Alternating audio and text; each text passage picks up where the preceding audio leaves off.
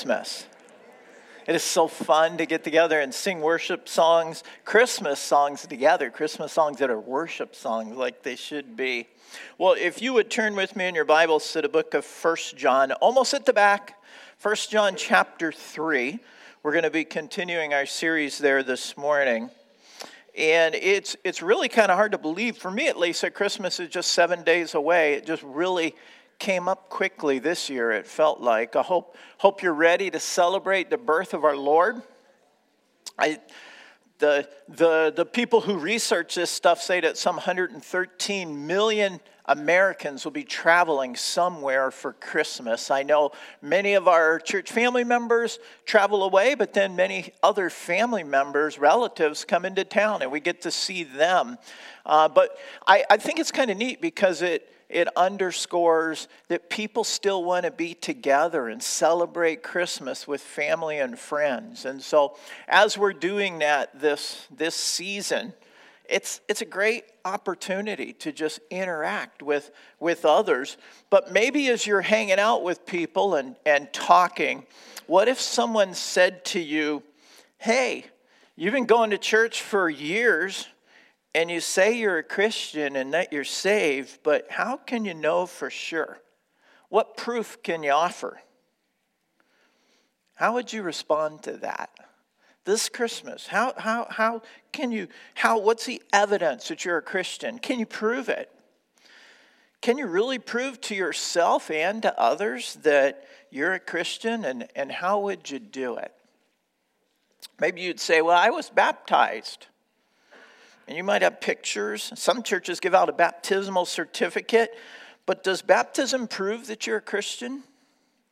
Someone else might say, "Well, I've been going to church since I was a child." Or "Look, here's my giving statement." But does attendance or giving prove that you're a Christian? Someone else might say, "Well, I can't really prove that I'm a Christian. But I did say a prayer when I was little, so I think I'm saved." Well, back when we began this series, it was in August. It's been several months already. I shared with you a story, something that Franklin Graham said when he was leading a service back in my former church in Albuquerque. Remember that? He'd come in there every year around November. He's, of course, the CEO of Samaritan's Purse, and our church would gather shoe boxes, and he'd come and he'd give the message. And Franklin Graham can't give the message without sharing the gospel. You know that. But he would come for Operation Christmas Child. And by the way, did you know that Riverside was an area drop-off location for Operation Christmas Child this year? Yeah. There were 2,882 shoeboxes collected, packed up, loaded in the truck, and driven down to a warehouse by Riverside. And I'm just thankful for everybody that was involved in that, to Maureen, who led that for us, and all of the team of volunteers that worked with her. That's almost 3,000 gifts going out to children all over the world with the gospel message in it. And so I praise God for that. I tried to get Franklin to come here, but he was busy. But anyway, Franklin was presenting the gospel, and I told you what he said. It's always stuck with me. He said, "I'm not talking about thinking nothing. I'm talking about knowing." And then he said, "Do you know that if you died tomorrow, you'd be in heaven with the Lord?" And it's a good question. Do you know? Are you certain about that? There's another great preacher, Charles Spurgeon. Most people know him. 100 years before, he had this to say. He said, "If you don't know that you are saved, how dare you go to sleep tonight?" Boy, how's that for bold, huh? If you don't know that you're saved, how dare you go to sleep tonight? Both of these statements imply that we can know with certainty whether or not we're a child of God, and whether or not we'll be in heaven with the Lord. So my question, I guess, as a follow-on is, how can you know? And that's been the point of this whole series in 1 John. Knowing with certainty that we have eternal life, that we've been saved. God doesn't want us to be uncertain. He doesn't want us to wonder. He wants us to know with complete certainty that we're his child, that we're saved. And so he wants us to have that assurance of our salvation. And that's a key point in these letters, these epistles of John. And so this morning we're going to see some very practical ways that you can know for certain that you're saved. And so the message title is Absolute Certainty that leads to, I put peace in there. That's supposed to be rest. Absolute certainty that leads to rest. And I see, as I've been studying the text, I see three sections. First, the question of conscience. We're going to look at that. And then secondly, the concept of confidence. A little bit of a tongue twister. And then finally, we'll see the blessing of obedience. 2 verses each. And this is kind of what we'll be looking at as we work through it. Now, if you're a note taker, you can jot them down, or if you don't get to them, we'll bring them up again as we start each section. So 6 verses total, and I just want to start by reading through it. So the text says, beginning in verse 19, "This then is how we know that we belong to the truth, and how we set our hearts at rest in his presence whenever our hearts condemn us. For God is greater than our hearts, and he knows everything. Dear friends, if our hearts do not condemn us, we have confidence before God, and we receive from him anything we ask, because we obey his commands and do what pleases him. And this is his command, to believe in the name of his Son, Jesus Christ, and to love one another as he commanded us. Those who obey his commands live in him, and he in them. And this is how we know that he lives in us. We know it by the Spirit he gave us." So the first question, the first section that we want to look at is the question of conscience. And it comes up in verses 19 and 20. And verse 19 begins, it says, "This then is how we know that we belong to the truth." It goes right to the question that I asked up front. How can we know for certain that we're saved? What kind of proof can we offer if someone asks us? Well, I'm not going to make you wait to the end to answer the question. We're going to deal with it right up front. And what we're going to see is that there's 2 general ways that we can know for certain that we're saved. We'll look at them both. The first is by what we believe. We'll call that the doctrinal test. Let me give you a few verses. Acts 16:31 says, "Believe in the Lord Jesus and you will be saved." Pretty simple. Romans 10:9, "If you confess with your mouth Jesus is Lord and believe in your heart that God raised him from the dead, you will be saved." And then there's the whole Gospel of John that Pastor Dan has been teaching through. The whole gospel, according to chapter 20, verse 31, was written that you may believe that Jesus is the Christ, the Son of God, and that by believing you may have life in his name. So the first proof of our salvation is found in what we believe. It's doctrinal proof. And for some of you that might be really satisfying, and others might go, well, is that the best you can do? I mean, that's fine, but I'm kind of a hands-on, practical person. Isn't there something tangible that can demonstrate my salvation? Isn't there like a certificate or something that I can put on my desk to show people that I'm saved? Well, there is a practical way. And whereas John's gospel focused on what we believe, his letters, his epistles focus on how we behave. And that's the second proof. It's how we behave. This is the practical test, and it's what we see in our text this morning. And so the practical test, verse 19 says, "This then is how we know that we belong to the truth." And it's referring back to what we covered last time, where the message was titled Love in Action. Look back at verse 14 for a moment.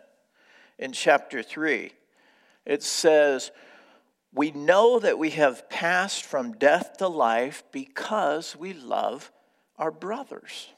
That's referring specifically to fellow believers, brothers and sisters in Christ. Love for our brothers is the practical test of salvation. But we saw last time also that this type of love isn't speaking of a cheap worldly love, but an agape love, a divine love. It's a highest form of love. It's a love that can only come from God himself. To give an example of how the world cheapens this whole notion of love, I have a neighbor that named their dog Agape. Their dog. Agape love is divine love, and it's comprised of unconditional love. We have to love regardless of how somebody has hurt us. It's unconditional, it's humble. And we saw that we have to be willing to stoop to serve others, just like Jesus served us. And it's also sacrificial. It's giving up of ourselves, our time, our treasure, our talents for the good of other people. That's what agape love looks like. And Jesus was our perfect example of that kind of love. Verse 16 says, in chapter 3, this is how we know what love is. Jesus Christ laid down his life for us, and we ought to lay down our lives for our brothers. Now it goes on to talk about laying down our lives and not talking about dying for them. It's talking about loving them, serving them sacrificially. That's the type of sacrifice. Now we might have to lay down our life physically, but by and large it's talking about a living sacrifice. So our vertical relationship with God is proven by our horizontal relationship with others. Now, again, it's not talking about perfection. None of us can achieve that. But it is saying that the overall characterization of our lives, the pattern of our lives, should be one of righteousness that's seen in how we love other people. That's what it's saying. And when we see that in our lives, it's evidence, it's proof that we have been saved. And we'll see why as we go forward. So this then is how we know that we belong to the truth. It doesn't get any more practical than that. You want practical proof? It's seen in how you love and serve one another. Do we do that? Do we see that evidence in our lives? Now, if you think about it, this is the same way that others know that we are saved. The same proof that assures us also is evidence to other people, because Jesus said, by this all men will know that you're my disciples if you love one another. That was in the Advent reading this morning. So they'll know it, and we ourselves will know it. It's the same evidence for us as for them. So God says, are you unsure about your salvation? Look at the way you love and serve other people. Now again, a word from last time. Unbelievers can display these same kinds of behaviors. Even a dog can. I mean, a dog can serve you. I've seen dogs that sacrifice their lives for their master. But what dogs and unbelievers are doing, it's not motivated by love for the Lord and a desire to glorify Him. It's not rooted in faith. It's not coming from an overflow of God's love for them. And so it's not agape love. It might look similar, but it's not agape love. Now, before we move on, I see something else in verse 19 that I think is really beautiful. First, what it doesn't say this is how we can know that we're saved. And it doesn't even say this is how we can know that we passed from death to life, like verse 14. Look at what it says. It says, this then is how we know that we belong to the truth. What a beautiful metaphor for being a child of God. One who belongs to the truth. Do you belong to the truth? Think about that. If you're saved, you belong to the truth. There's a great battle raging in our culture over truth, isn't there? Things that we know are true because God has revealed it to us are being declared untrue. And things that are untrue are being heralded as the new truth. Not only that, what's good is being called evil, and what's evil is being called good, and it's being celebrated. And here's the thing that strikes me is anyone that opposes this new definition of truth or good is reviled publicly. They're canceled. They're denigrated publicly for even suggesting that these other people are wrong. And it's nothing new. It's been going on for millennia, but it sure does seem to be intensifying in our current climate, doesn't it? Let me give you an example. This fall, the governor of California ran a series of campaign billboards in support of abortion. And here's what is really hurtful. He had the audacity to quote the Bible in support of it. You probably can't read it, but the billboard says, "Need an abortion? California is ready to help." And then in the small white print, it quoted Mark 12:31. It said, "Love your neighbor as yourself. There is no greater commandment than these." In essence, it's equating abortion to love. It's saying if you really love your neighbor, you'll allow them to get an abortion. You'll even help them. What a perversion of the truth. Isaiah 5 verse 20 says, "Woe to those who call evil good and good evil, who put darkness for light and light for darkness, who put bitter for sweet and sweet for bitter." Woe. Woe is not a good thing. You don't want to be the recipient of God's woe. That's like judgment of the highest order. And when we see these kinds of things happening, it pierces the soul of godly people. Like Lot, living in Sodom and Gomorrah. 2 Peter says that he was distressed by the filthy lives of lawless men. And living among them day after day, he was tormented in his righteous soul by the lawless deeds he saw and heard. Do you feel that, church? Like a torment in your soul as you see this going on. This lawlessness, this filth. I know I feel that, but here's the thing. I glory in the fact that one day God will judge the world. There'll be the big gavel will come down, and God will declare once and for all what is true and what is untrue, what is good and what is evil, who was right and who was wrong. That'll be God's judgment. And while I don't want to see people condemned to hell, I want to see them come to faith, but boy, won't it feel good when God says, this is true, and there'll be no arguing with him. It'll be a final word. You know what?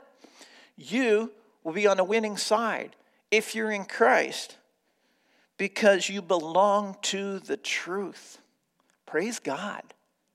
So this is how we know that we belong to the truth. I love that. Now, our love for God's people is more than just proof that we're saved. Verse 19 and 20 say it says, how we set our hearts at rest in his presence whenever our hearts condemn us. Now, these are interesting verses, and maybe you scratched your head and said, what is this saying? Well, in these verses, you can substitute the word heart with conscience. They're very closely related. The heart, the conscience, the inner person. The conscience is like a moral mediator. And the Bible says a lot about our conscience and what it does. But it's interesting that in society, you hear almost no talk about it. And probably because of what it means in terms of moral truth and guilt and shame, people don't want to talk about our conscience anymore. But in the Bible, we see 4 activities of a healthy conscience. And this is something we cover in the parenting class as we talk about training up children with a healthy moral conscience. And so the 4 activities as a moral mediator, the first thing that our conscience does is it prompts us to do right. Maybe you see a person in need and you hear that inner voice saying, you should help them. You have the means, you should do something. That's a prompting to do that which is right. And then the second thing, when you do something right, your conscience affirms you. That was the right thing to do. Praise God. Good job. 2 Corinthians 1:12 says, our conscience testifies that we have conducted ourselves in the holiness and sincerity that are from God. It affirms our right behavior. And then on the flip side, a healthy moral conscience will also warn you when you're about to do something wrong. Don't do that. That's sin. Don't go there. You can feel that, right? And then if you choose to do it anyway, our conscience does a fourth thing. It accuses us. It says that was wrong. That was sin. Now, when that happens, the only right thing to do is to repent and ask forgiveness. Our conscience serves a very helpful role in that it accuses us when we do wrong. And Hebrews 10:22 speaks of the cleansing us from a guilty conscience. And so our conscience can prompt and affirm and warn and accuse. But there are other times when our heart or our conscience will condemn us. That's not conviction. It's not the healthy voice that says, hey, you just did something wrong. It's the condemning voice that says, you're not a believer at all. If you were, you wouldn't have ever done that. You're not saved. You're just pretending. That's a condemning heart or a condemning conscience. And I think all of us experience it from time to time. After all, you know what the Bible says about the heart? It's deceitful above all things and desperately wicked. Now, a condemning heart will rob us of the joy and peace. And it'll rob us of the joy and peace of the Lord. And it'll make us question our relationship with God. Am I really saved at all? Does he love me? Did he really forgive me? Am I even a believer? These are things that a condemning conscience will try to bring to mind. I experience a condemning conscience, a condemning heart, probably more than I'd like. For me, it might be something like this. You're not called to be a pastor. If you were, there'd be more people coming to faith. You're not called to be a pastor. You're no teacher. If you were, it wouldn't take you so long to prepare a message, and you'd have more time to go spend with people, and you could do more of this or do more of that. Condemning conscience. How can you stand up and talk about sin when you know that you're guilty of the same thing? Condemning conscience. Now again, if this is conviction on account of sin, then we need to heed that. We need to listen. We need to repent. But if it's not, when it's just a condemning conscience, when the enemy gets a hold of our deceitful heart and is using it to condemn us, then what do? Well, this passage gives us two responses. It says, first of all, that we should look at the practical evidence of our faith. And that's seen in how we love and serve other people to the glory of God. This is what verse 19 and 20 are saying. This then, this being the practical evidence of our faith, is how we know that we belong to the truth, and we set our hearts at rest in his presence whenever our heart condemns us. Isn't that interesting? We look back at how we have been loving and serving God's people. And we know we wouldn't be able to do this if God's love was not in us. We wouldn't be able to love in this way. Because again, the horizontal relationships are a reflection of our vertical relationship. So when you look back, do you see love and service to our brothers and sisters in Christ in your life? God says if you do, then when you feel your heart condemning you, go back and look at that. Look at this tangible evidence. It's not just to display to the world that we're saved. It's to give us the assurance and to put our hearts at rest in his presence. Now again, I'm not talking about perfection, but the overall evidence of our lives. Do we see God's love flowing from us? And then it gives us a second thing. It suggests we should appeal to God. Look at the rest of verse 20. For God is greater than our hearts, and he knows everything. We can go to God in the truth of his word, and we can say, Lord, you say that if we confess our sins, you're faithful to forgive us our sins and cleanse us from all unrighteousness. God, you say there's no condemnation for those who are in Christ. You're greater than my heart, Lord. Give me the assurance of my salvation and put my heart at rest. We can appeal to God.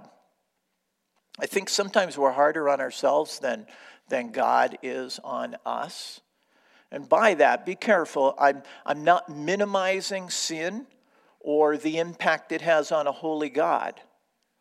But I'm just saying that we need to remember what God says about our sin. If we confess our sin, He is faithful and just and will forgive us our sins and purify us from all unrighteousness. As far as the east is from the west, so far have your sins been removed from you. If anyone is in Christ, he's a new creation. The old is gone, the new has come. We need to think about those things that God says about our sin. I like what C.S. Lewis had to say about this. He said, I think that if God forgives us, we must forgive ourselves. Otherwise, it's almost like setting ourselves up as a higher tribunal than Him. Let me put it in some different words. This would be like saying to God, God, you say that you've forgiven me, but God, you're wrong. Because I still have these feelings in my heart, and I'm going to believe my feelings over the truth of your word. That's ridiculous, isn't it? But isn't that what we do when we listen to our heart condemning us? We're not looking to the truth of God's word and His forgiveness. We're giving in to the feelings of our heart. And so that's why it says, God is greater than our hearts and He knows everything. Praise God. Now the fact that He knows everything, you might go, whoo, hallelujah. You might go, uh-oh. It might bring you joy or it might bring you terror, depending on where you are in relation to God. There is no dirt that anybody can dig up on you and present to God where He's going to go, oh, I didn't know that. This whole love thing, I got to think about it again. I had no idea that he or she was doing that. God knows everything. And not only does He know it now, He knew it before you were even saved. He knew it before you were born. Now, if God loved you and died for you when you were His enemy, do you think He can love you any less now that He's your child? No. We need to put our hearts at rest. So if you're a believer, don't be drugged by a condemning heart. God doesn't condemn you. There's no condemnation for those who are in Christ. He wants to give you assurance of His love and of your salvation. And when we have this assurance, it leads our souls to a place of rest. I am in the arms of a loving, saving God. Nobody can snatch me out of His hand. Nothing can change His mind. I'm His child. It's like the shepherd leading a sheep to the green pastures beside the quiet waters where we can lay down and we can rest in the presence of the Lord. So I hope this answers maybe some questions you might have about our conscience, and especially when our conscience condemns us. God is greater than our hearts. Well, let's look next at this concept of confidence in verses 21 and 22. Dear friends, if our hearts do not condemn us, we have confidence before God and receive from Him anything we ask because we obey His commands and do what pleases Him. Have you ever thought about the fact that God wants you to be confident in His presence? He doesn't want you to be fearful or timid or ashamed. He wants you to be confident. Let me give you a couple verses. 1 John 2:28. We studied this passage. It says, and now, dear children, continue in Him, so that when He appears, we may be confident and unashamed before Him at His coming. And then we'll come to this passage in probably a few months. 1 John 4:17. It says, in this way, love is made complete among us so that we will have confidence on the day of judgment. because in this world we are like him. And then another very familiar passage on prayer, Hebrews 4:16. Let us approach the throne of grace with confidence, so that we may receive mercy and find grace to help in our time of need. That's very unlike worldly rulers, isn't it? Most worldly rulers just want to keep people in their place. They want to push them down. They're only interested in what they can get out of people. But God wants to build us up. He doesn't take from us, he gives to us. He wants us to be confident in his presence. He wants to draw us near to himself and lift us up. Now, not arrogance, but confidence. This is why we have to lay aside a condemning heart, because it keeps us from being confident in the presence of God. He wants us to be confident. What a cool thought. Just meditate on that this week. Am I confident when I come before the Lord in prayer? Will I be confident on the day he returns for me? He wants us to be. So what gives us this confidence then? In a word, it's Christ-likeness. Let me point again to what 1 John 4:17 says. It says, we will have confidence on the day of judgment because in this world we are like him. We're like Christ. This is God's goal for us. He wants us to share in his divine nature, and he wants us to be conformed into the likeness of his Son. Now, we can't do that on our own, but God's not going to do it without us. This is his work. He enables us. We're going to see that. He gives us the ability to change. He transforms us. He gives us a new heart. But then he gives us a task, too, to work on our sanctification, to be like Christ. I put some verses up there they were there, that will show you God's desire for Christ-likeness. So when we come to him in repentance and in faith, he accepts us just the way we are. But he doesn't leave us that way. I'm really thankful for that. Some people say God catches his fish and then he cleans them. He cleans us up. He begins transforming us into the likeness of his Son. He enables us to love others just like Jesus did. And so when we see this kind of love happening in our lives, it gives us confidence in his presence. Christ is in me. He's working in my life. He's working through me. I never could have loved people like this before. Now I can. So verse 23 then, it goes on and it says that we also receive from him anything we ask because we obey his commands and do what pleases him. Doesn't that sound great? We receive from God anything we ask. Boy, a false teacher could take and run with this verse, couldn't they? Like a prosperity gospel. If you just had enough faith, you could have anything you want. Health, wealth, prosperity. But let's not misunderstand this. It's not saying that by loving others we can have anything we want, as if God is some kind of genie in a bottle and he gives us every wish. But rather, when our conscience is clear and we approach God with confidence, we can have anything that we ask that is in accordance with his will. Important qualification. Look at the second half of verse 23. We receive what we ask because we obey his commands and do what pleases him. In other words, we receive what we ask because our requests are in accordance with his will. That's the boundary. That's the limit. That's the safeguard. It's the will of God.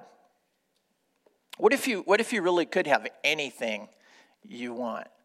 Anything that you ask? What would you ask for? Think about it for a minute. What would you ask of God if you could have anything, regardless of whether it's in his will? I'm sure that we'd soon be asking for things that are probably sinful, maybe self-destructive, certainly opposed to God's purpose for us. And why would a loving, righteous God ever give us that? Here's the thing.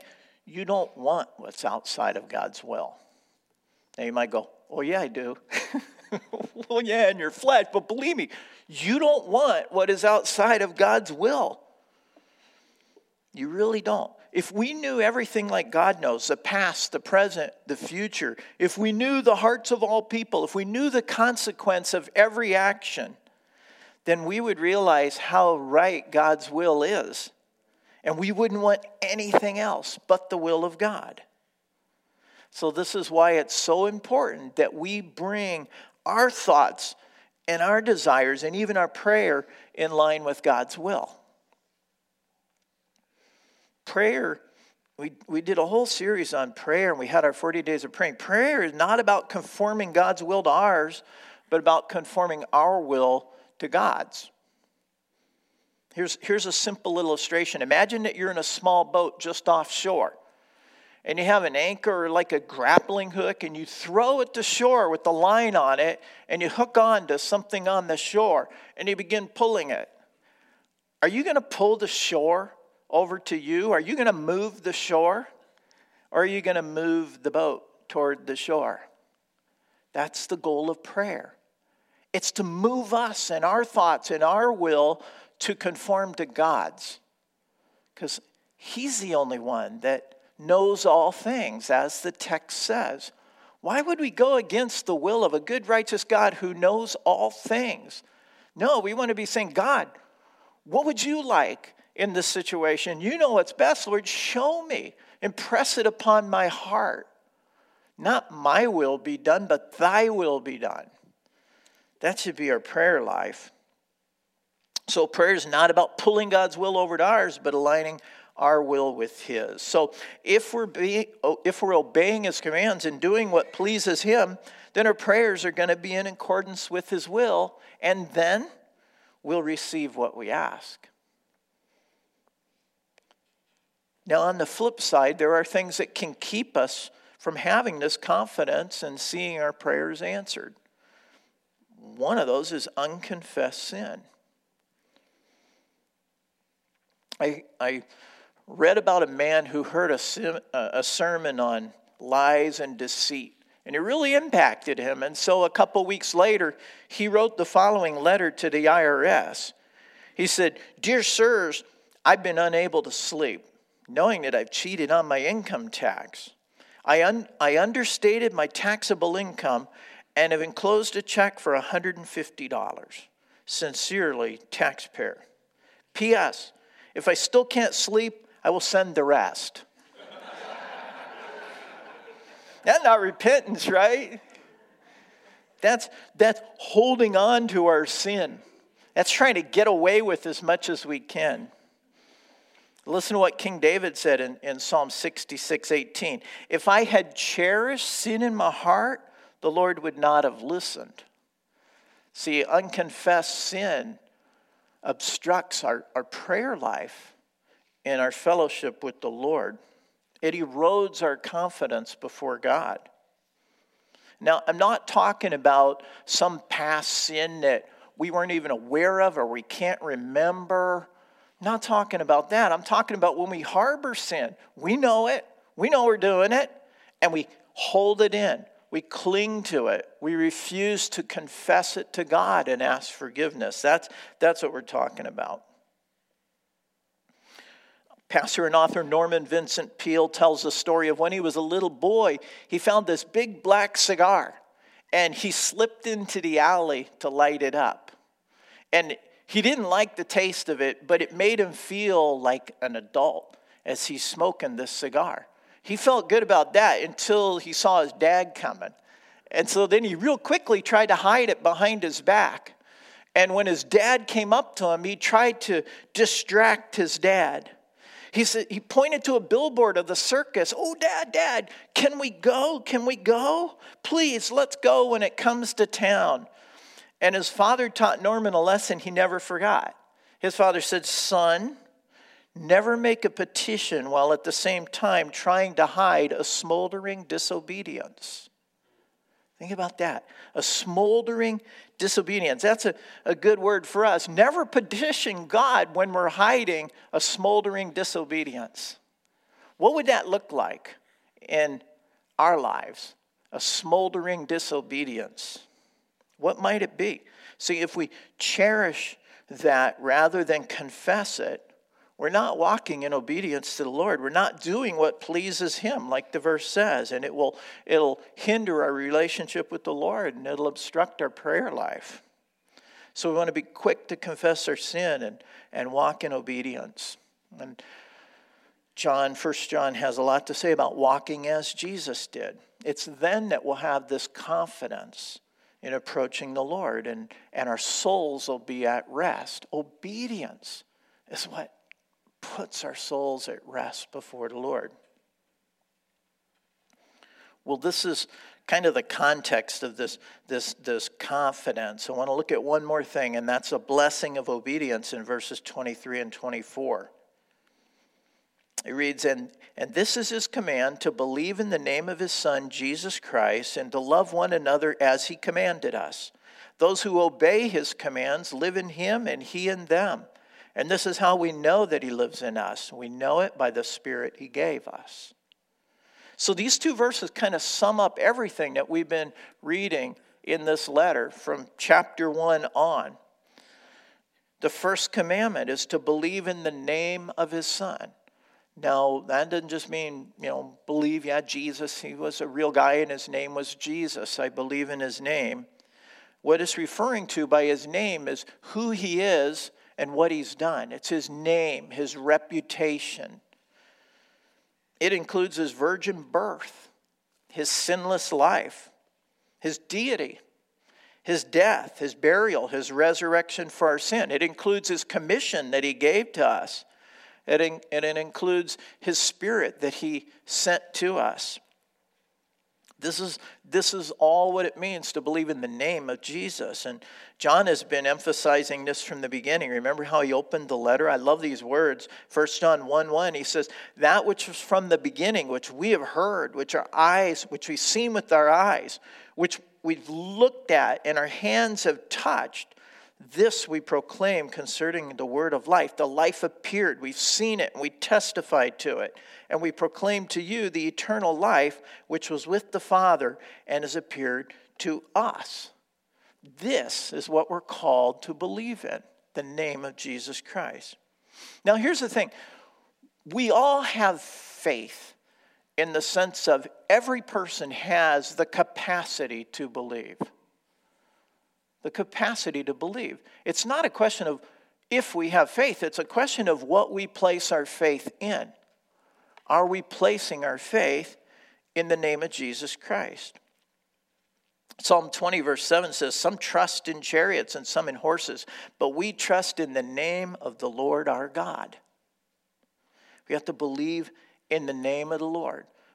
Who he is and what he's done for us. That's the first command. And then the second one is to love one another as he commanded us. Faith and love always go together. They're like the Siamese twins in the New Testament. They go hand in hand. Remember, we saw this last time. You cannot love God without loving his people. It's impossible. If you believe and trust in God, you will love his people. Faith and love go hand in hand. 1 John 4:20, anyone who does not love his brother whom he has seen cannot love God whom he has not seen. Can't do it. Faith and love. So we have these two commands, to believe in the name of the Lord and to love our brothers and sisters in Christ. And loving others is the fulfillment. Loving God and loving others is the fulfillment of every command in the Bible, all 613 of them. Love God, love one another. And then look at the blessing that follows. Verse 24, those who obey his commands live in him and he in them. We enter into this relationship with the Lord. We live in him and he lives in us. If you have an ESV translation, it says, we abide in him and he abides in us. That's a pretty good word. And again, Pastor Dan has been teaching about God's abiding, our abiding in Christ, as he's been going through the Gospel of John. To abide is the closest possible relationship that a person can have with God in this life. Abiding, it's a constant, unbroken fellowship with the Lord. Abiding in Christ. At Christmas, we often speak about Emmanuel, right? One of the names for the Lord, Emmanuel, meaning God with us. But this is something even more. I don't even know if the Jewish people who were waiting for the arrival of the Messiah, if they even understood this. They probably thought about God being with them, but this is talking about more than God with us. This is talking about God within us. Within us, his indwelling. That's the most joyful, rewarding, soul-satisfying experience we could ever have.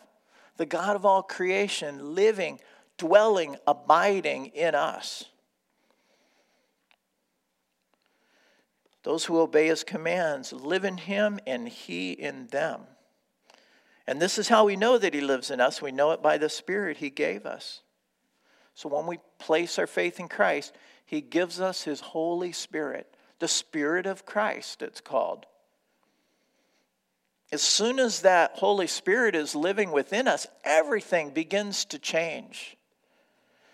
We have a whole new outlook and perspective. We see the world very differently. We see our lives, we see others very differently than we used to.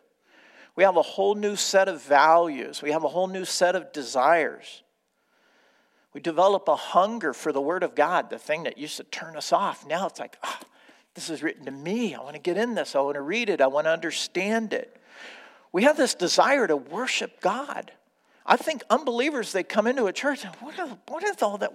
What is all this stuff? It's weird. But now when the Spirit of God is living in them, they have this desire to worship the Lord. We have a desire to fellowship with one another. We love to get together. We love to talk about the Lord. We love to share what he's doing in our lives and encourage one another. Everything begins to change.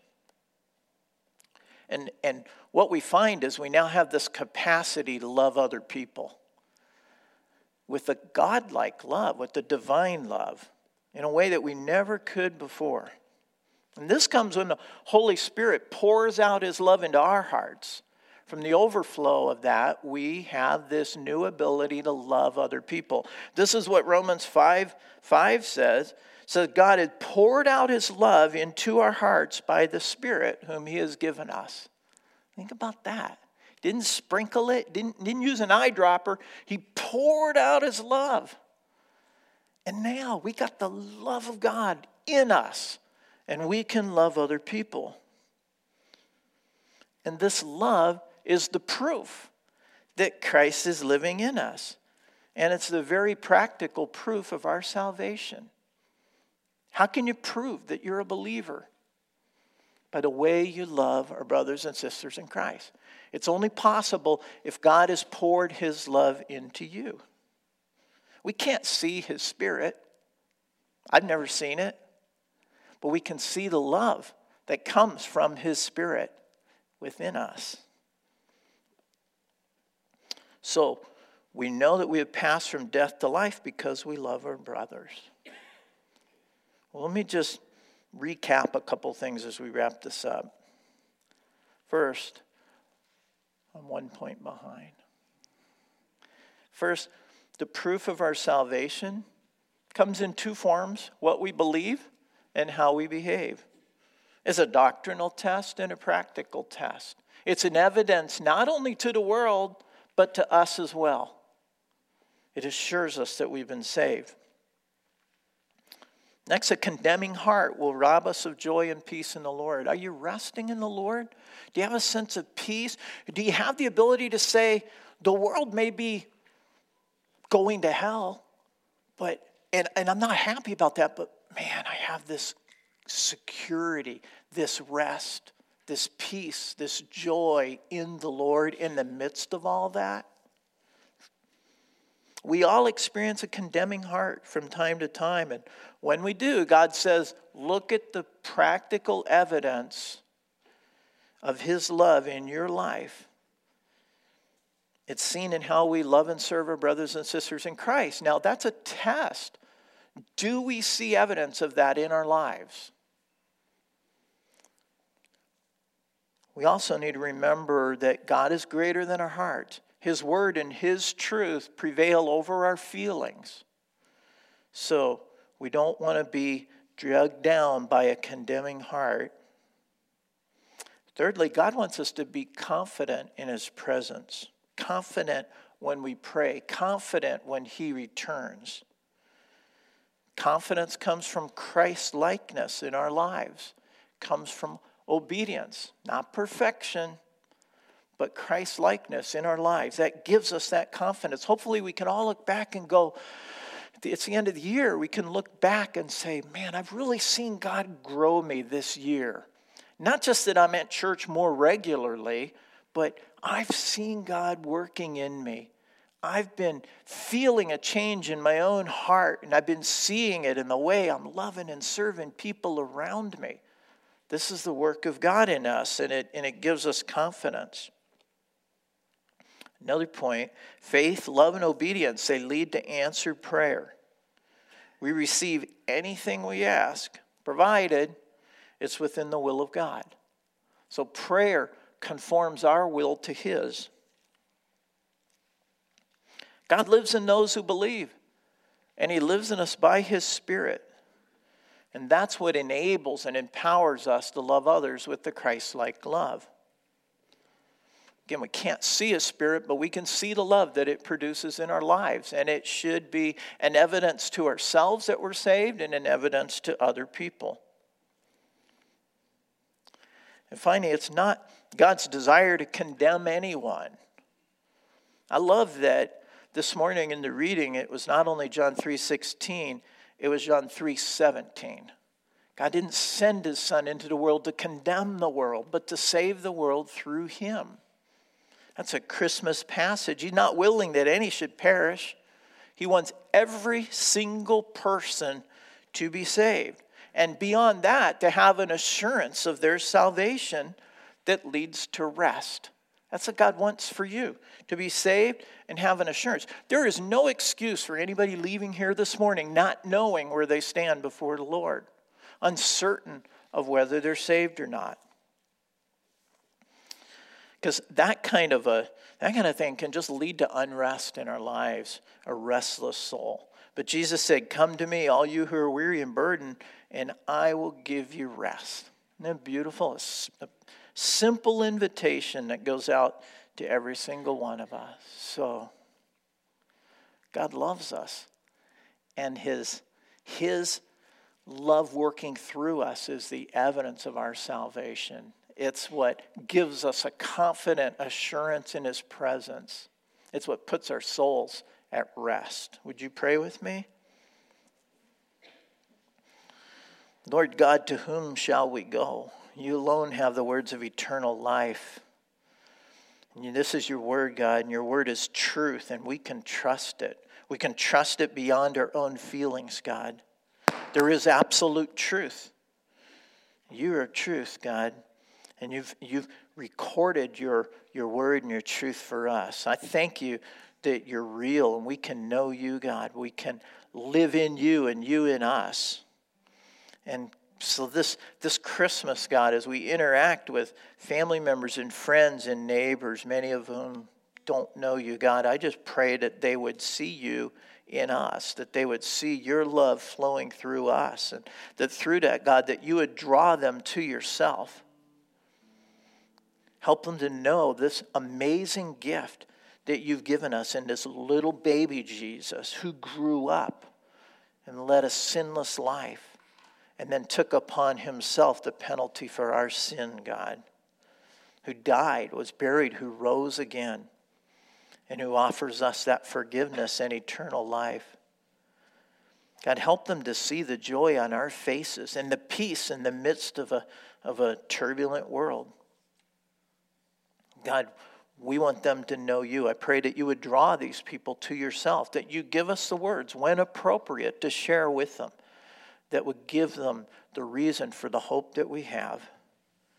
And God, we want you to receive all the worship and the glory and the praise. And so it's in Jesus' powerful name that we ask these things. Amen.